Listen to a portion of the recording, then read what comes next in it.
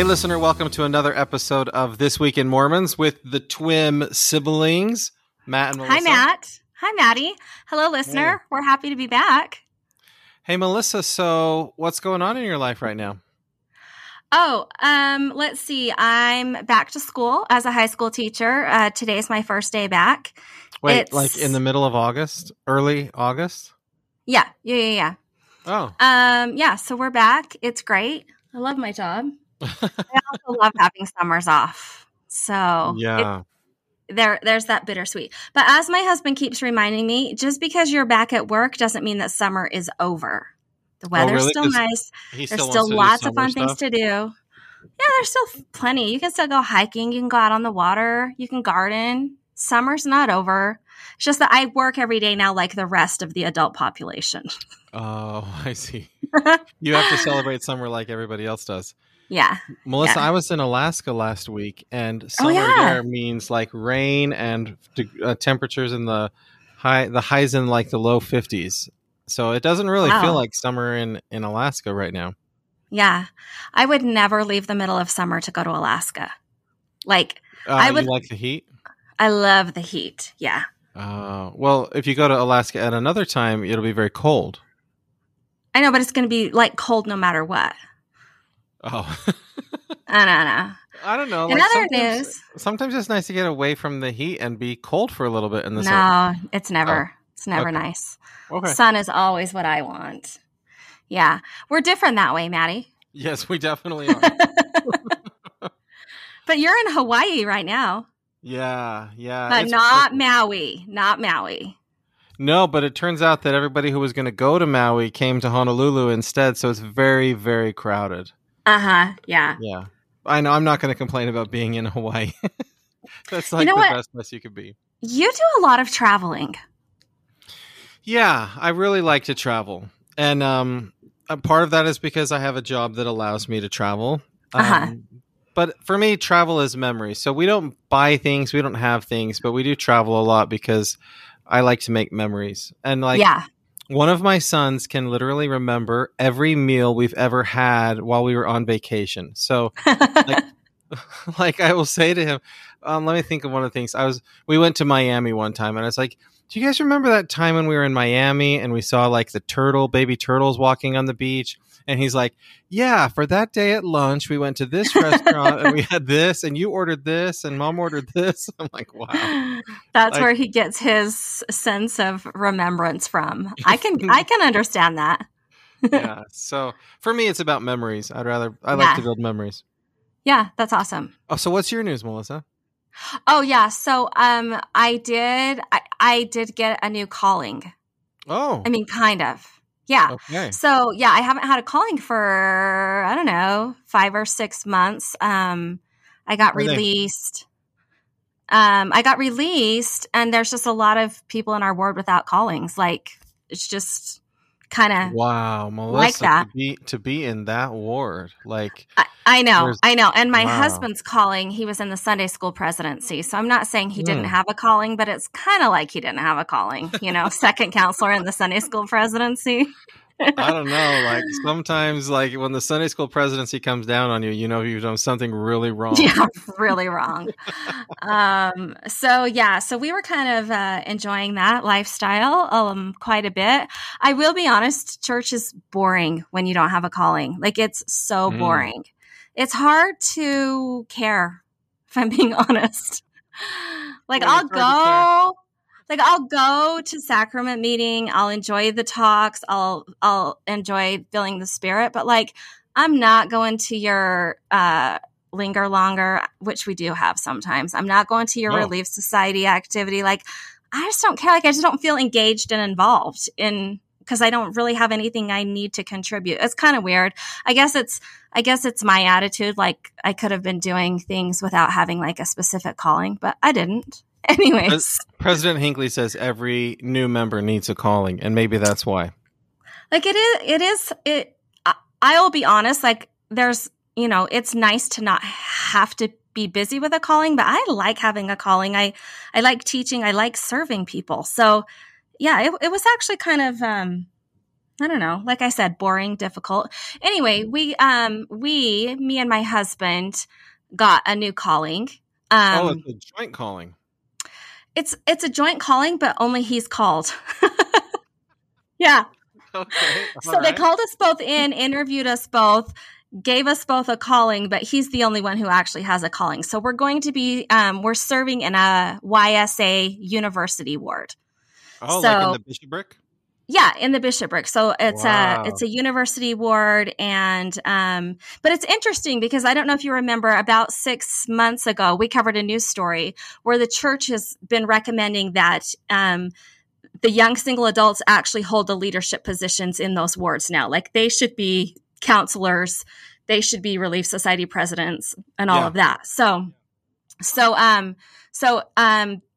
because university is starting, they've been restructuring all those university wards. We are really excited to get the opportunity to serve in a YSA ward. It seems like it fits our personalities and our time of life and our interests perfectly. You didn't fill me in on this. So if it's supposed to be young people serving in those callings, why are you guys doing it? Yeah. So what they do, at least in this university stake, the bishop is an adult, so not like a YSA. So the bishop is an adult. The counselors, an old person, basically an old man. Yeah. The counselors, they try to pick YSA, young single adults. But so my husband's position, he's the ward clerk. Oh, yeah. So the reason they said they like the clerk to be an adult is because there's so much transition in those university wards, and they need stability for a chunk of several years, somebody who knows what they're doing and can serve as a support to the bishop. Yeah. So there are things like when you look at passwords of what you can access on like the LDS site, there are things that only the bishop and the ward clerk can access because they have access to confidential information that nobody else in the bishopric or in the ward has access to. Interesting. Yeah. So they called him to be the clerk, and it's like, I guess it's a bishopric position. Like he goes to all the things and kind of functions as a counselor. But at any rate, I go to everything, but I don't have a calling and I'm not set apart to do anything. But it's great. Like I love it. It's been so fun. We've been doing it for about a month. So we have like family home evenings on Monday nights. We have, they have like a stake sports night every Wednesday night that we go to. And then there's, church on Sundays. So we're going to that word exclusively. And then there's family prayer and there's just a lot of different things. And it's been great. Really. I've always loved young people, but it's fun to interact with them on this level and to get to know them. And yeah, we're really excited. It's been great so far. You guys are going to be really good at that. Oh, thanks. Yeah, it's been fun so far. I think it's exactly what we needed, and sometimes that's how the Lord works, huh? Like honestly, we were just getting real like, Melissa's lazy not coming to of church anymore. She's getting real bored of church. She's real lazy there in that ward she's in. We better give her something to do. Come to a linger longer. She won't. Give her lots of YSA kind of activities to go to. Yeah. It's just, it's fun to serve where you're needed and where you can use your talents. So yeah, it's been good. It's been fun. So let's open the mailbag, Melissa. Okay, let's open the mailbag, Matt. We love to hear from our listeners. We'll open it real wide and look inside and find nothing. There was one email that somebody sent when we discussed Big Deal, Little Deal, No Deal about an individual who had died in Portland. This person was close to that person who died, and they did not like the flippant attitude with which we used to discuss that topic. So I wrote a personal email apologizing. We never want to hurt anybody's feelings. We never want to cause anybody pain. We're just here to have fun. But sometimes we hurt people, and so I apologized. Yeah, I appreciate that, Maddie. Yeah. You never know. I mean, it is important to remember that there's actual people behind every story. And certainly we didn't say anything that we felt was hurtful or hateful, but maybe we were just a little too cavalier. So, yeah. Okay, so that's it for the mailbag. Well, the Twim sisters recorded last week, and they think we need to pick a name for ourselves. They like Twim M&M. I mean, maybe that's because those are my initials, but Matt, that M&M was is not mine. literally your idea. You're literally the one who said we should be Twim M&M. Now you don't like it? You know, my kids tell me this all the time, that I'll like have an idea and then we'll start doing Yeah. it. I'll be like, whose stupid This is a idea was terrible that? idea. Yeah. And they're like, That that sounds was like your you. idea. Well, I went on to Chat GPT and said what they thought we should call ourselves. You They said ChatGPT, what should we call ourselves as host of This Week in Mormons? Yeah. Okay. Great. What did ChatGPT There were two say? of them. There's the beloved brothers and sisters. So, Okay. Chat GPT's not, but how about Welcome to TWIM. We are the beloved brothers and sisters. Pass. I'm going to pass on that one. And then What we else have you got? Twim marvelous siblings. TWIM, marvelous siblings. ChatGPT did not do us right on this one. Listen, Matt, we're the TWIM siblings. That's who we are.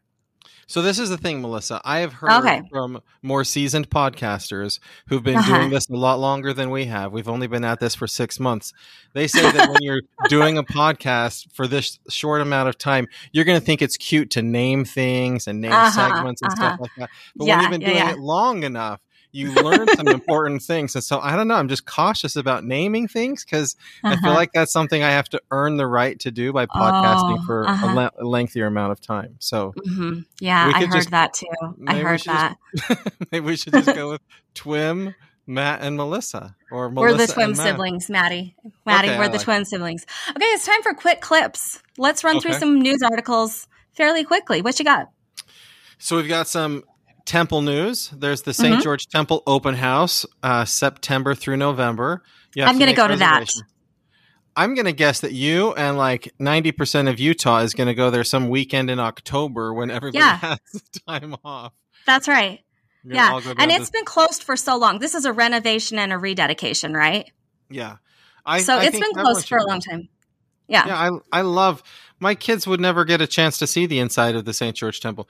Even if you're endowed, you don't get to see all of the rooms that they let you see when you, So, yeah. For sure. There's an open house in Feather River, California. That's in the Sacramento Valley area. And then the Saratoga Springs Temple was just dedicated. So there's lots of temple news. Yeah, I think we're going to be hearing a lot of temple news for the next several months, which is exciting. It's like finally all of the announcements are starting to catch up with us, and we're enjoying a lot more temples. So that's great. Yeah. So Elder Bednar, have you heard of him?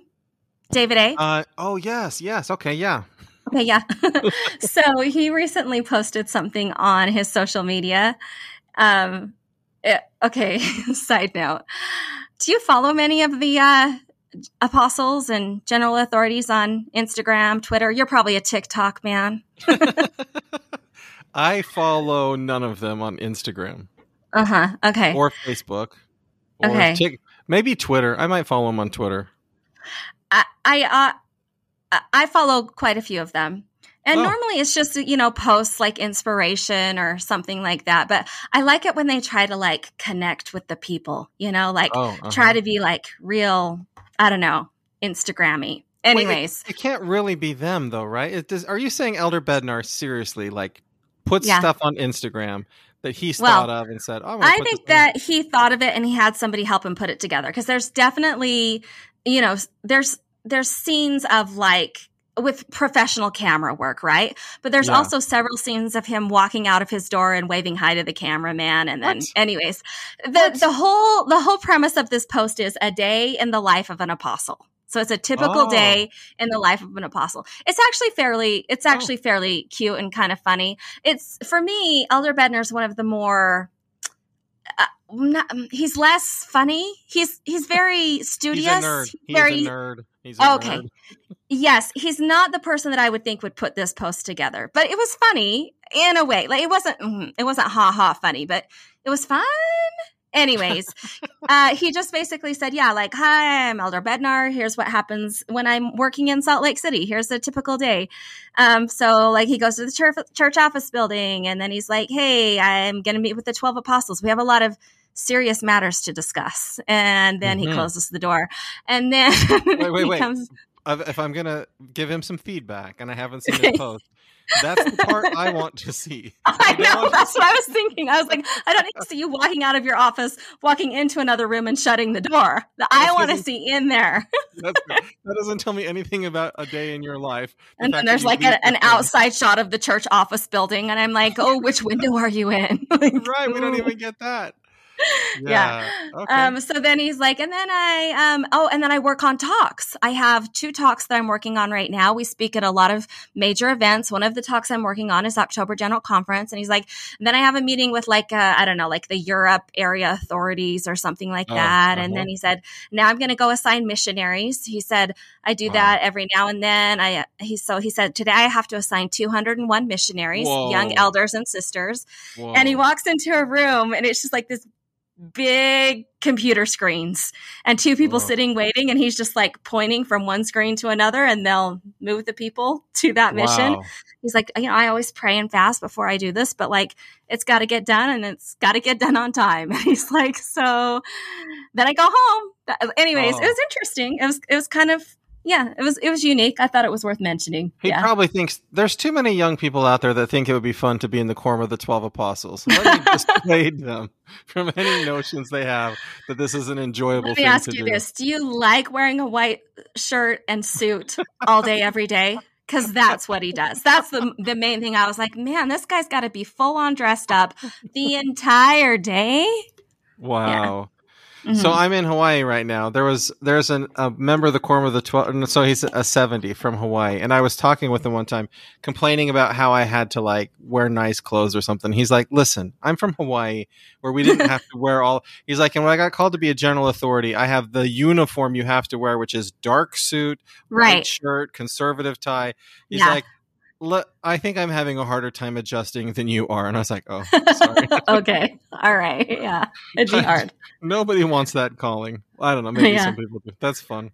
Yeah. Well, so it turns out, Melissa, that in South Korea, one of their Supreme Court justices is a member of our church. That's kind of fun. Oh, okay. Wait. So is South Korea, do they do Supreme Court justices kind of like we do in the United States? Do you know? I know that they do not have lifetime appointments. I know that this person has like a set term on the Supreme Court. Listen, he's an Area 70 too. Yeah. 52 years old. How do you be an Area 70 and a Supreme Court justice? That's a big deal. Area 70s still keep their jobs. Oh, they do. That's right. They keep their regular job. Yeah. Okay. Yeah. Elder Young Jun Kwan. Mm-hmm. Mm-hmm. Yeah. Huh. So that's kind of fun. There's people who are noteworthy members of the church in the United States, but it also is all around the world. Like members of the church are in noteworthy positions. Yeah, awesome. That's just quick. Yeah, good. I have another quick story. Okay. Every single apostle has a birthday every single year. Okay? What? They do. Yeah. Whoa. But this year, the Church News decided to highlight that Elder Dallin H. Oaks turned 91. So he had a birthday. Oh. He turned 91. Again, like I said, everybody has a birthday every year. But they did a big story on him in the Church News and, highlighted some of his quotes. And anyways, happy birthday, Elder Oaks. It's probably because it's a really high prime number. And once you get to prime number. You're right. I didn't think about the prime number. Prime number birthday. So when will my next prime number birthday be? And instead of having like you're 50 years old party, it should be the next prime number party. I'm gonna use that philosophy. Okay. My wife's into math, so we do pay a lot of attention to prime numbers. Yeah. Well, another quick story is Elder Suarez spoke to missionaries in Brazil, and one kind of fun thing that happened while he was there, somebody that he baptized while he was a missionary was serving as mission president in Brazil. And so he just sort of talked about like helping this person come to the church and things like that. That's really cool. Huh. Yeah, that'd be a lot of fun. Yeah, that is neat. All right, cool. So the church is continuing to donate a lot of money, and they're doing a better job of publicizing how they are spending the money of the church to do good around the world. We know that they've been definitely sending a lot of donations to Maui to help with the fires there. But another thing of note is that this year they have or actually just in the last few months, they have donated $44 million to a lot of places around the world, and it's all to help with hunger. So their mission is to try and end world hunger. So they're doing things like prenatal care for women so that they can have healthy births, like so that they're nutritious during pregnancy. They're spending a lot of money for nutrition for young people. So like from 0 to 2 years old, they're spending a lot of money. But there's so many nations and countries that they are donating to all around the world. And it's a very big mission, and it has to do with making sure that people have food to eat. Do you think that they're going to help women in other countries get a hold of the book, What to Expect When You're Expecting, so that they know what they should be doing when they're about to have a baby? Expecting. Isn't that an important resource? Okay. Oh my gosh, I lived by that book. It was my Bible when I was having kids. But I think they go in phases. What I think is probably they want them to have healthy food to eat, but they probably aren't that invested in prenatal vitamins, vitamin water. Well, maybe prenatal vitamins, but things like how much weight you should be gaining. I don't know. I don't know. How to talk. They're not worried about the mental health of infants, is there? I mean, I think they're worried, but I think in particular right now they're focusing on world hunger. So I had a little bit of fun with that last story, Melissa, because this one that I want to talk about is a little bit geeky, but it's kind of fun at the same time. Geeky like you? Yeah. Like your type of geekiness? I'm super into like statistics and like the nitty-gritty things in data. Okay, so this study was done 2019 to 2020, so it's pre-pandemic. Okay. And what they did is they got a hold of location trackers on people's cell phones. The people consented to give access to their cell phones, but it was like millions of people, and they tracked where they went and how they spent their time. And they, as part of this, they were like, let's find a good measure for church attendance in the United States, because we don't want to just, like, you can ask people in a survey, how often do you go to church? But another way is you could just measure how often they go to church. Huh. Interesting. Yeah. And so they released their data. This is part of a bigger project that they're doing. But what they found is that each Sunday, the Church of Jesus Christ of Latter-day Saints, there are 1.4 million people in the United States that are attending church services in our church. At LDS churches. Yeah. So Interesting. So what are we at? 14 million members of the church? Yeah, that's not very many. That's worldwide. In the United States. So if the United States is half of the worldwide number, and is it 14 million is our number right now? I can't remember. I'm just going to Google it while you talk. So you say, okay, less than half of the global churches in the United States, but let's just say it's around half. And then if it's 14 million.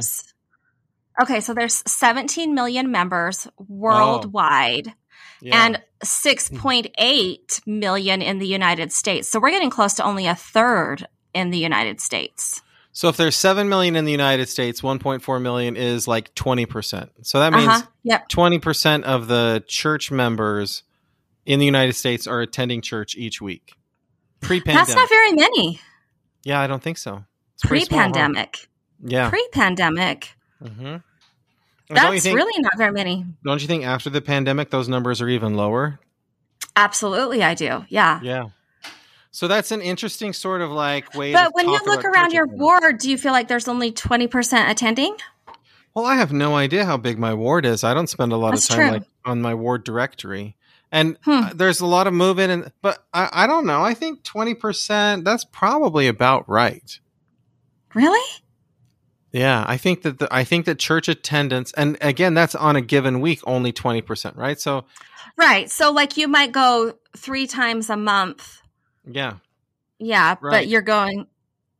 Right. So those people that are coming just once, So the church doesn't give us really good numbers on church attendance, but I put a link to this Twitter story in the show notes for people who are interested, just to kind of get a sense. But I do think it's a fascinating way to kind of look at church attendance and who these people are and how many are coming to church. And I do think, I don't know, what does that tell us if 80% of people who are members of the church are not coming to church? Yeah, that's interesting. Yeah. I don't know what it tells us.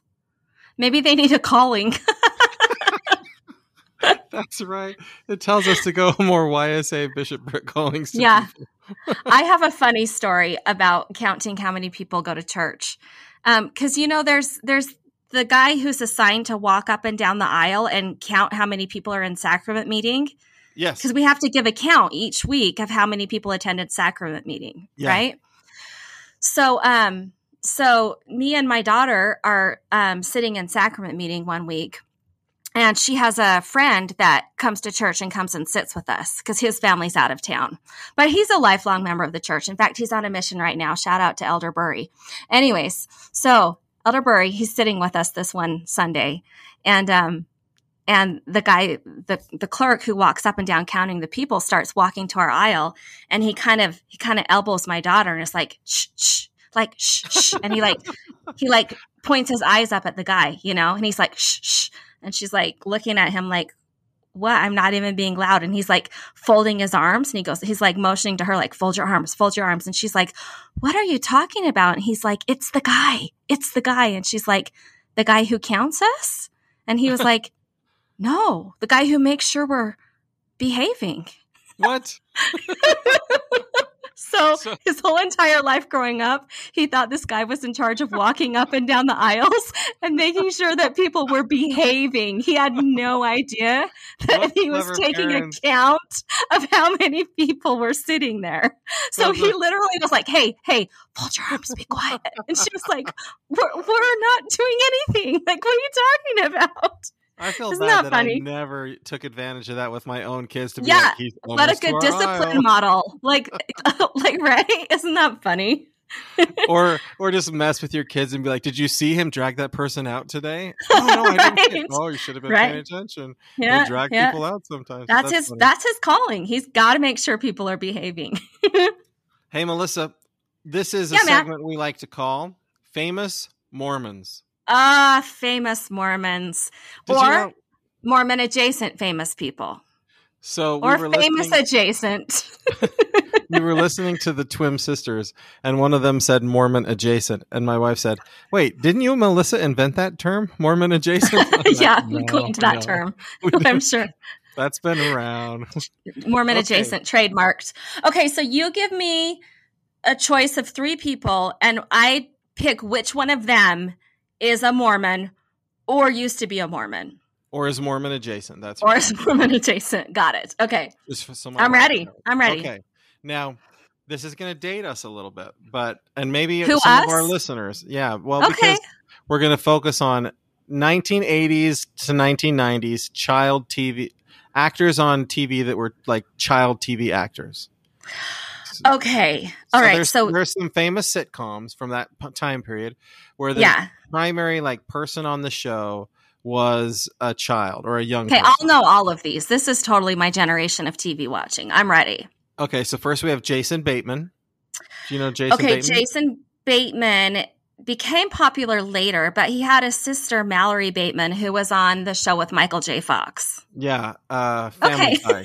Family Ties. Yeah. He was on a Jason Bateman show with Sandy Duncan. I can't remember the name of it now. But he did a lot of things later on. In fact, he still does stuff right now, doesn't he?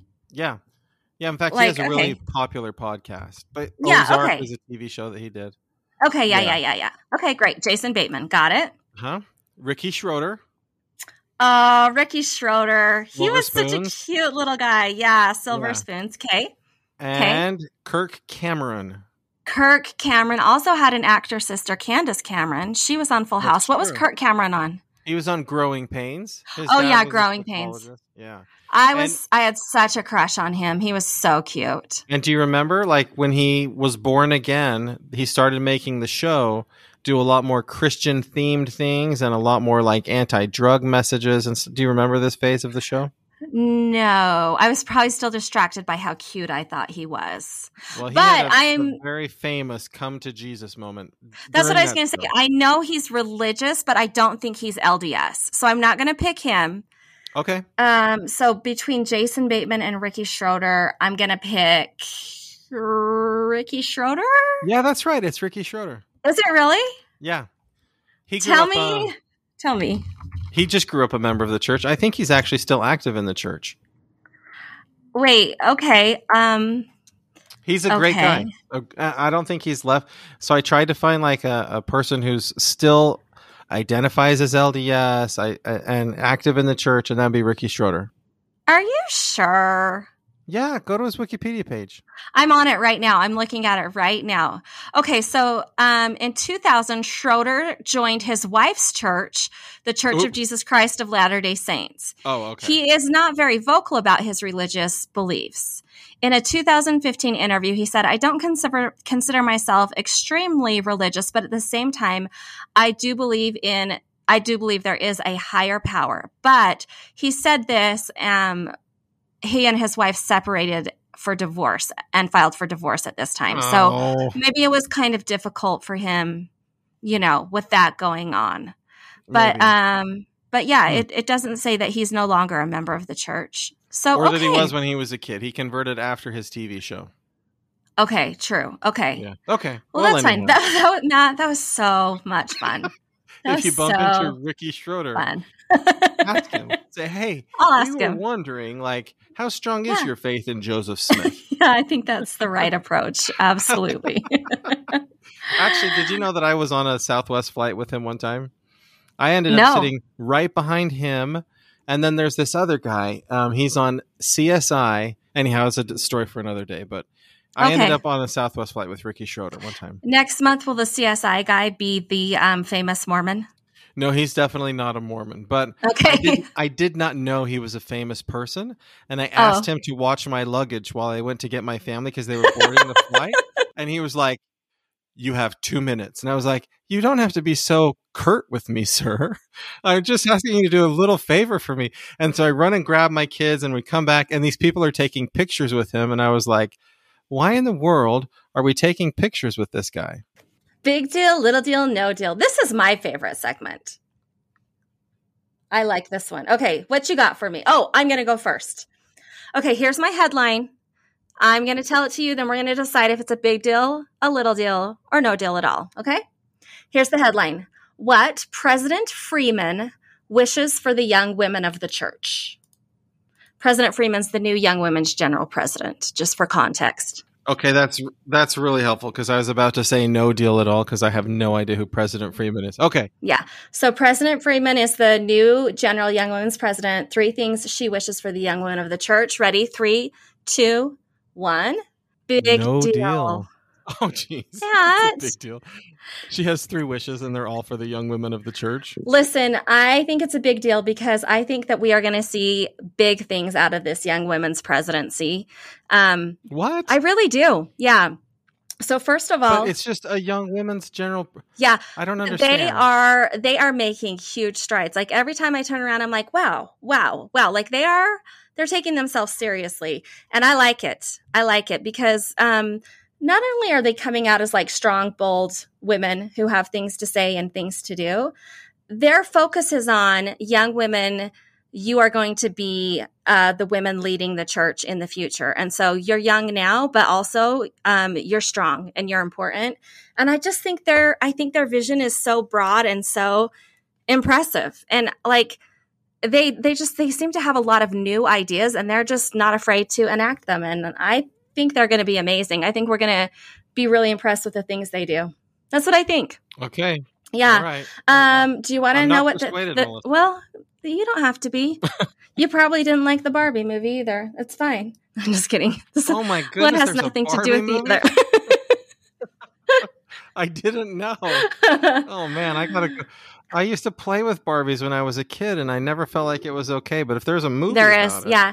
I think Melissa, there are literally 50 Barbie movies. There's Barbie like Mermaidia Mariposa, and Barbie Fairy. Yeah. The 12 Dancing Princesses and the Pop Star, right. Pop Princess and the Pop Star. I own them all. I love them all. Yeah. See, yeah. So okay. I've seen all those. Okay, I think we got off track. The point is, what are the 3? Is that Sister Freeman is boldly coming out and being like, young women, you're important. I notice you and I expect you to build your testimony. The 3 things are, you're a child of heavenly parents. Jesus Christ will be your greatest strength in your lifetime. and the Holy Ghost will never fail you.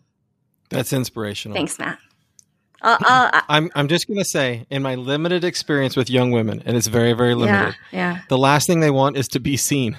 All of them seem to want to hide in a corner. Well, that's not going to happen anymore. It's not going to happen anymore. Yep. You'll see. Well, then this is a big deal. Thank you. Okay. My headline is, the Supreme Court's neutral stance on religion creates more chaos than clarity. Is that a big deal, a little deal, or no deal? 3, 2, 1. Little deal. Oh, well. Okay, we both agree this is just an opinion piece in the Deseret News. And this person goes through the history of court cases on prayer. And so if you're interested in knowing more about that, you can follow the link and read the story in great detail. I think that everybody who spends time thinking about what the First Amendment means, where you have, it says two things. It says that the United States will not establish a religion, but it also guarantees the protection to freedom of religion. Okay. That those two things can come in conflict from time to time. So what does it mean to establish a religion versus what does it mean to allow free practice of religion? And the Supreme Court has struggled with that at least for 200 years, and they continue to struggle with it now. And so that's why I say kind of little deal, but it's a headline out there. It's a story. But they'll continue to struggle. But would you say they have a neutral stance right now? That's been the position of the courts up until maybe, I'd say in the last 60 years. But the current Supreme Court, being more conservative, is sort of saying maybe neutrality, having the government be neutral on matters of religion, is not a standard we can hold on to. So maybe we have to rethink neutrality as a standard. So the question is if the government is not neutral in matters of religion, are they establishing a religion? And that's sort of the current debate that they're having. I see. Do you want to know what I think? Yeah. I think I would make an excellent Supreme Court justice. Okay. Well, let's put you on there. I don't have any experience with the law. Okay. And I don't really know that much about politics, although I don't think you have to be a Supreme Court justice. I mean, you're a branch of the government. You don't have to be, political. But I'll tell you what I'm really good at. Judging. Yeah. And I like it whenever I have the opportunity to be judgmental and it's not anti-religious, right? So as a Christian, we are not supposed to judge, right? We're not supposed to judge others. But I like to judge. And so if you ever say to me, would you like to judge our coloring contest? I'll be like, yes, I'm your gal. Would you like to judge our singing? Absolutely, I would. I would love to judge that. Would you like to judge our Supreme Court case? Yes, I would love to hear your arguments and how you've laid them out. I would love to judge that. I'm sure that's in the job description, right? Must love judging. If you don't love judging, you're not eligible. Okay, Melissa, what's your next one? Okay, are you ready? Researchers studying intersection between LGBT, mental health, and religion. 3, 2, 1. Big no deal. I knew you were going to say no deal. I knew you were going to say no deal. I'm going to talk about it anyways. I think it's I want to hear. Okay, so this is Utah State University researchers. Oh, okay. Well, now maybe that is a big deal. Okay, they're doing a 10-year study, and they're only in their third year of the study. Okay, so it's going to be a big study by the time it's all done. But basically, they're just looking at LGBTQ people, or what they say is LGBT plus. Yeah. And then current and former Latter-day Saints. Okay. And then helpful and unhelpful practices of promoting health and religion. So they're just looking at all aspects, but it is an academic study, but it is studying specifically Latter-day Saints and LGBT plus members of the church.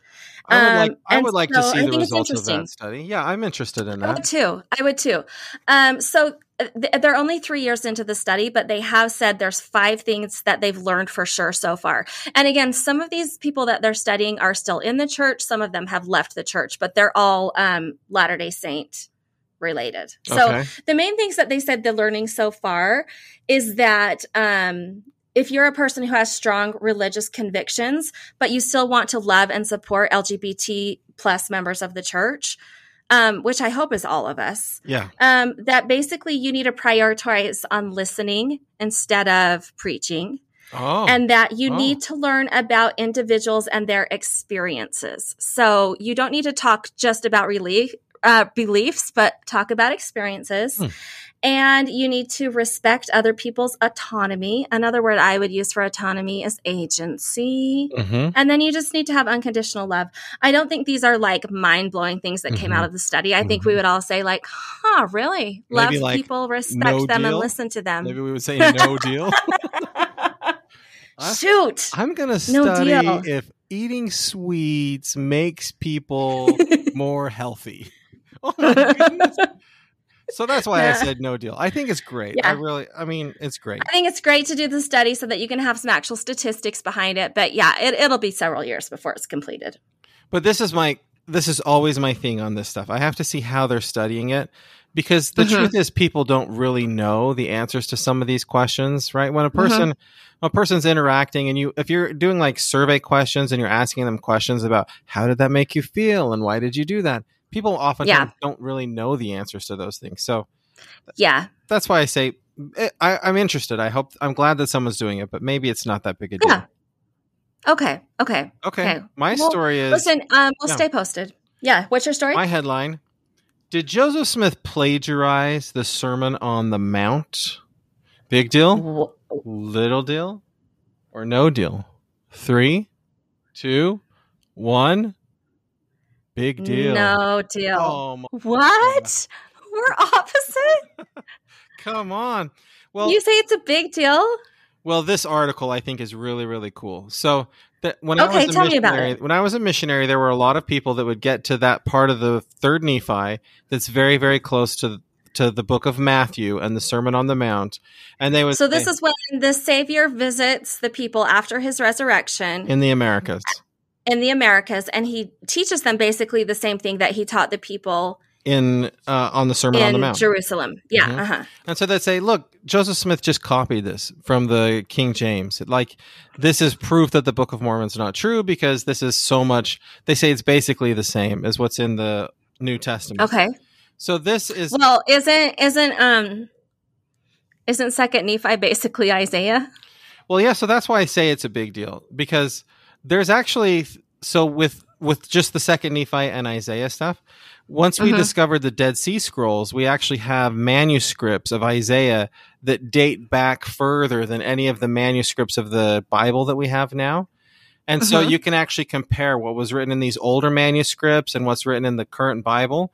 And there's things in the Book of Mormon where the old manuscript says one thing and the newer version of the Bible says another thing, and the Book of Mormon actually has both things in it. And you're like, wow, how would Joseph Smith have known that? And so this article that we have a link to is cool, because what she does is she goes through and compares the New Testament and Third Nephi and goes through all of the stuff. What's the same? What's different? What are the nuances? And so it's really cool, because for all of those people that say Joseph Smith just copied this is really good, like, evidence that says he really could not have copied it, because first of all, it's not a very good copy if it was a copy. But then here are the nuanced things that are different. So it's a fun article. That's why I say it's a big deal, because somebody took the time to like document the differences between investigate. These things. Yeah. Okay, cool. Okay, Matt, I don't want you to take my next headline too flippantly. Okay. Just, I want you to be careful. Okay. Okay, here we go. Man faces felony charges after stealing chicken nuggets from LDS church. Okay. 3, 2, 1. Big deal. No deal. No, it's a big deal, Melissa. Come on. It's a great headline. It's a great headline. Chicken nuggets, right? So why were there chicken nuggets Just chicken in a nuggets. church building? Just chicken nuggets. Okay, this is in Provo. Okay. Oh. So a Provo man was arrested for breaking and entering into a Provo church and then stealing chicken nuggets out of the fridge and eating them. Wait, what makes that a felony? I'm not sure, which is what's quite interesting about it.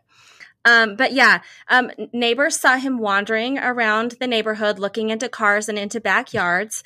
And then he entered the church through an unlocked door. The rest of the building was locked, but one door was unlocked. It wasn't during regular church hours. There was no one else in the church building. He went into the building. All the lights were off. He rummages through the kitchen cabinets. And then, he gets a bag of chicken nuggets and warms nuggets? Them up in the microwave. Yep, warms them up in the microwave. In the freezer of a church building, and he ate some. And he warmed them up in the microwave and ate them. And he's charged with a felony. This is a big deal. Because he unlawfully entered the church building and admitted to taking food that wasn't his. Mm-hmm. He was arrested and booked for burglary, which is a felony. Oh, my goodness. Yeah. Poor guy. The thing. I think he was hungry. Yeah. I think the guy even if he's was not hungry. Like, you're eating chicken nuggets, like a felony seems a little bit steep for that. Yeah, like you went into an unlocked building. Like the door was unlocked. You went in, you found some food, you ate it. I mean, I think you probably did that a few times as a teenager, Matt. I'm not going to condone I'm not going to condone any illegal behavior. But this should be a warning to everybody. Like, just because you see chicken nuggets in the freezer of the church doesn't mean you can eat them. Listen, why are there chicken nuggets in the freezer of the church? So from time to time when we're asked to clean our church on Saturdays, we'll take the kitchen as our job to clean. And we'll look in the freezer because my wife thinks we should be cleaning the fridge and freezer. Yeah, your wife is thorough. Yes. And there's food in there. And we always have a debate, like, what should we do with this food in the freezer? And she says, well, we should throw it out because we got to clean the church. And then I say, but that food belongs to somebody and they probably put it there for a good reason. And I don't know the answer to this question. I don't know. Like, okay, well, the reason I'm wondering why there's chicken nuggets in the freezer is because when your kids were young and you brought them to sacrament meeting, and you know, like when kids are young, sometimes it's their nap time or sometimes it's lunchtime and you're trying to keep them on a schedule. So a lot of parents will bring like a little bag of snacks, like some goldfish or some Cheerios and like a little baggie. Did you do that? No, I did not do that. Well, I did do that. And then I graduated and I started bringing chicken nuggets. Okay. Because that's what my kids actually like to eat. So if they were reverent during the sacrament, and it was time to pull out the Cheerios, I'd pull out the chicken nuggets, which, side note, turns out can really stink up a chapel. Like, I'd have them in tinfoil, and then I'd let the kids unwrap them, and then I'd be like, man, this whole church smells like chicken nuggets. So that's why I'm wondering if that was the particular reason that people had chicken nuggets in the freezer. Kids hear the little ding, and they're like, oh, have I been good enough? And did you bring dipping sauces into the chapel for them, for their chicken nuggets? I don't recall, but it's possible. Wow. It's possible. Listen, sometimes mothering is hard, and I did everything I could to make it easy on myself. And if a person stole that, like somebody's going to show up to church on Sunday hoping to be reverent and they won't be there. And the food's not going to be there, but luckily the man will be charged with burglary. So, whew. I wonder if they'll be allowed to give a victim statement at the sentencing. Okay. My story says the holiest places in the world. Big deal, little deal, no deal. 3, 2, 1. No Little deal. Yeah, it's just a story. I don't know. Are they LDS places? No. Just all kinds of places you can go to that are holy places. Which, by the way, this reminds me, this is a different story that I'm not putting a link to. Did you know that Ken Jennings has a book out? Yeah, 100 Places to See After You Die. I'm reading it right now. Yeah. Okay, well, so apparently it's a thing to make a list of holy places. Holy places that are real, holy places that are fake. It's fascinating. It's a really great book so far. Yeah. Okay. Yeah. All right. Well, there you go. Good recommendation. All right. Here's our last one. Are you ready? Mm-hmm. What happens to your church digital information when you die? 3, 2, 1. No deal. Big deal? No. How are we so completely opposite of each other today? I don't know. So weird. Wait. You know, your church digital information. Do you not care about your digital information? When I'm dead? Yeah. No, I don't care about my information when I'm dead. Okay, like we were talking earlier in a story and you said that like the researchers had given people cell phones and were tracking them. Yeah. And I was like, I would never sign up for that study. Like literally, I give nobody permission. None of my apps have permission to do anything. They're all in deep sleep mode. Like when we are on vacation and somebody's like, yeah, pull up and see what restaurants are near us. And I'm like, well, my phone won't be able to do that because I don't let my phone know where I am. I don't let it do Melissa, location tracking. You're missing out on the vibrant wonders of the world. Yeah, I just don't. I like to be careful with my digital information. I do. Even when you're dead? Well, I don't know. No, definitely not when I'm dead. Yeah. This story is basically saying like, look, you have digital information. But it's not the things you would think. It's not like your records. It's like the things you highlighted in your gospel library app. Yeah. What happens to that stuff when we're dead? Well, do you want to pass that down to your children? I do. No, do you really? No, I'm Do you want them to be able to see what you highlighted in your scriptures? Yeah. And what notes you made? So my wife's father died around at the beginning of this year, and he left one of her sisters ended up with his copy of his scriptures that he marked. And it's just such a treasured thing that to have. You're right. I guess when you look at it like that, I didn't think about that. Yeah. Okay, well, if you want to pass that stuff down to your descendants, you have to let the church know before you die. Oh. Okay? So you can go to your account at churchofjesuschrist.org and you can indicate what you want them to do with that after you die. So you can say, don't share my data with anyone, or you can say, allow my family and descendants to access my notes and highlights after my death. Let me guess what Melissa's going to choose. There's nothing pass. there. Like, are you really going to spend time looking at my notes? I seriously. And also my notes are literally just a variety of colors and underlines. And like, I like to just like mix it up. Like, oh, this is a pretty color. And then, but it doesn't mean anything, like it's just what mood I was in.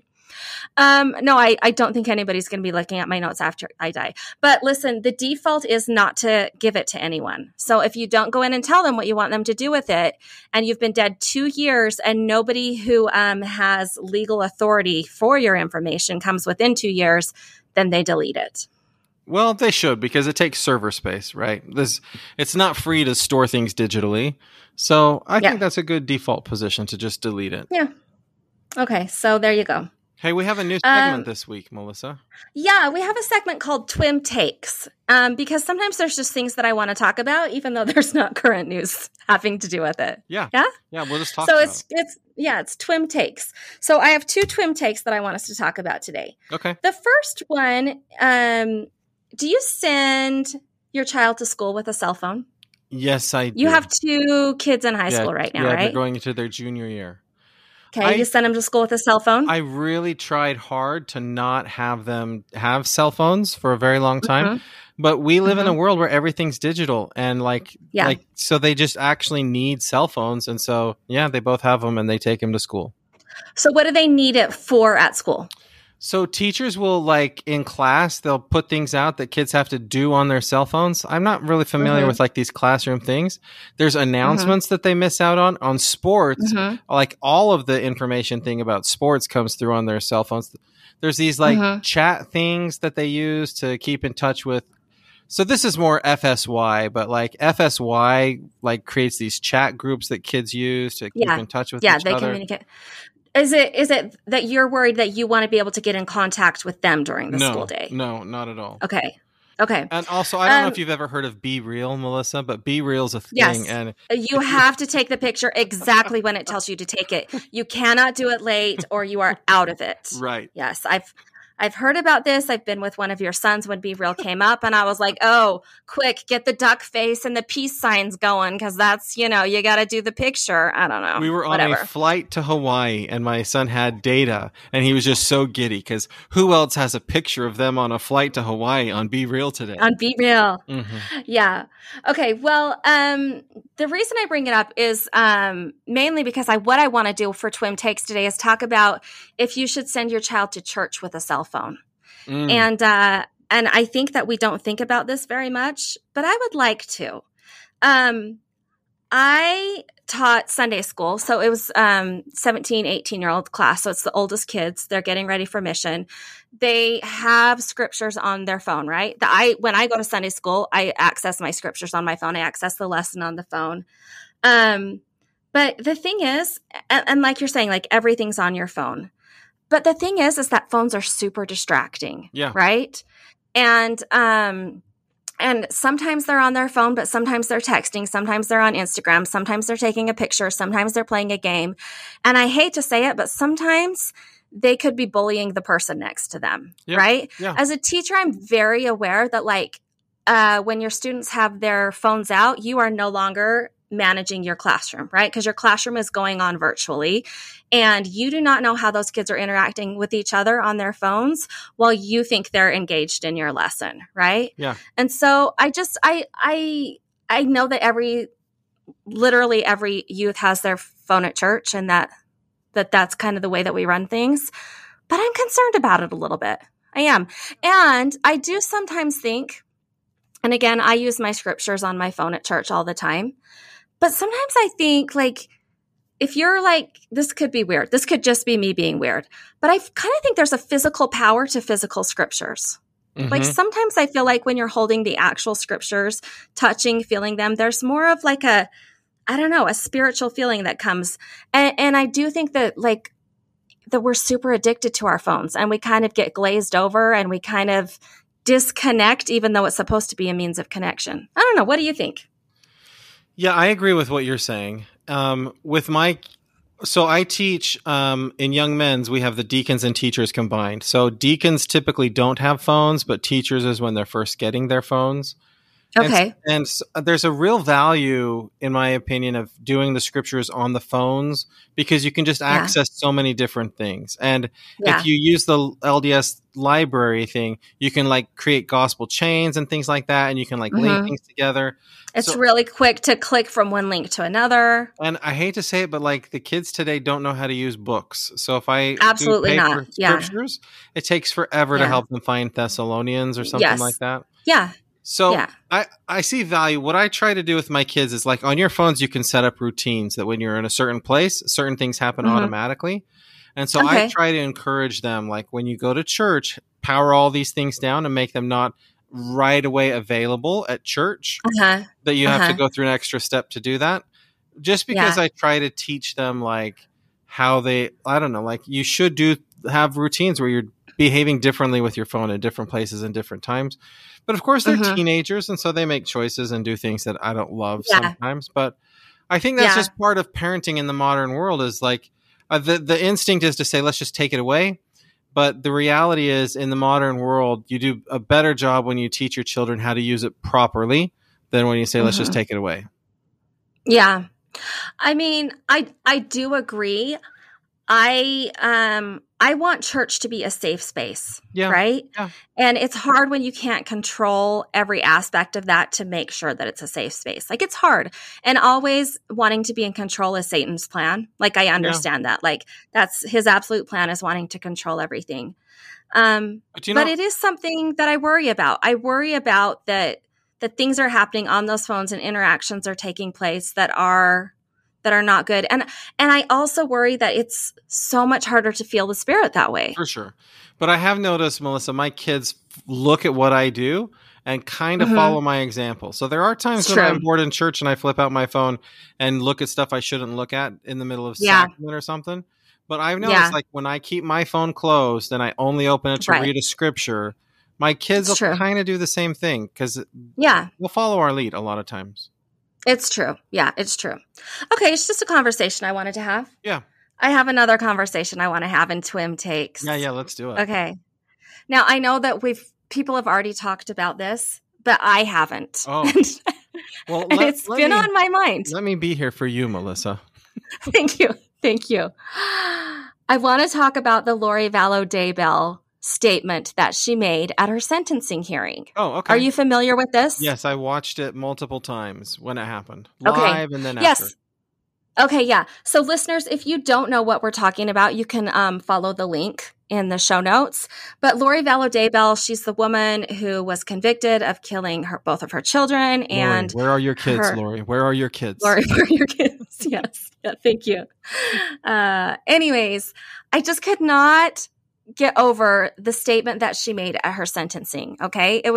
She was asked, do you want to make a statement? She said, yes, she did. And to me, Matt, it was like she was bearing her testimony. For sure. Like it was 100%. so much a testimony meeting. Yeah. And she said things and you would be like, we believe that. We believe that. Hold on a minute. We don't believe that. And then she'd keep going and you'd be like, okay. Cause like she is a Latter-day Saint, right? Yeah. Like that's her foundation. That's what she still continues to call herself, but she's also got some really extreme beliefs. Yeah. And when she was saying some of the things that really just, that got to me, was talking about how she said that when she was giving birth to one of her children, that she died and she went to heaven. She left her body. She interacted with spirits that she knew. So like some sisters and relatives. Yeah. And then she came back to her body. And because of that, she's able to speak with spirits now. Yeah. And that's since she's, since her children and Tammy have died, she's talked to them and they're doing great and they're in the arms of Jesus and that's where she's going to be. And at no point is it like, because I killed them. Right. Right. And here's the thing. Yeah, she's probably crazy for sure. For sure. Okay. But like, to me, I just cannot wrap my brain around like, if you're not a member of our church, right? Or even if you are, like the things she's saying, she's so certain of, right? Mm-hmm. Like she has such a belief in. And to me, it's like she's bearing her testimony. And like in our religion, when people bear their testimony, we listen to them, right? You're supposed to feel the Spirit. Right. Do you understand what I'm saying? Yeah. Like yeah. I had those same feelings when I was listening to her. I was like, okay, if this isn't a sentencing of somebody who just killed her kids, this could be an inspiring and inspirational and motivational testimony. Like it could be a faith promoting thing. But then what the judge says after that is that she's been diagnosed with delusion disorder. And what her sister then says is that story she told about dying during childbirth, she never told us that story. I've never heard that before. Right. Yeah. So it's all part of this delusion disorder that she has, which of course it seems real to her. And of course it seems authentic to her. And of course it's going to sound authentic to us because we kind of share in the same language that she has and we share in the same worldview. And so if she's sharing something that is real and authentic to her in a way that we're used to, then of course it would seem that way to us. But in reality, it's just a delusion. Yeah. But people look at all religious people as delusional, right? Sure. Like the things that we believe, right? Like that a 14-year-old boy saw God the Father and Jesus Christ, right? Yeah. A lot of people look at that and say you're delusional or you're at the very least deceived, right? Right. Yeah. But not only religious people have delusion disorder, right? There's people that have delusion disorder, and then they have these other kinds of weird delusions. But this is why I think the scriptures tell us that by their fruits ye shall know them. So you go back to... So killing your children isn't the good fruits. That's not the good fruits. Well, and even if we want to go to the scriptural example of where people are killing people, and it's like supposedly God's will... They're not behaving in sinful ways in the other ways, right? So we know about Nephi and Laban because he told us that he killed Laban. We know, and he's not covering it up. He's not burying Laban in his like boyfriend's backyard.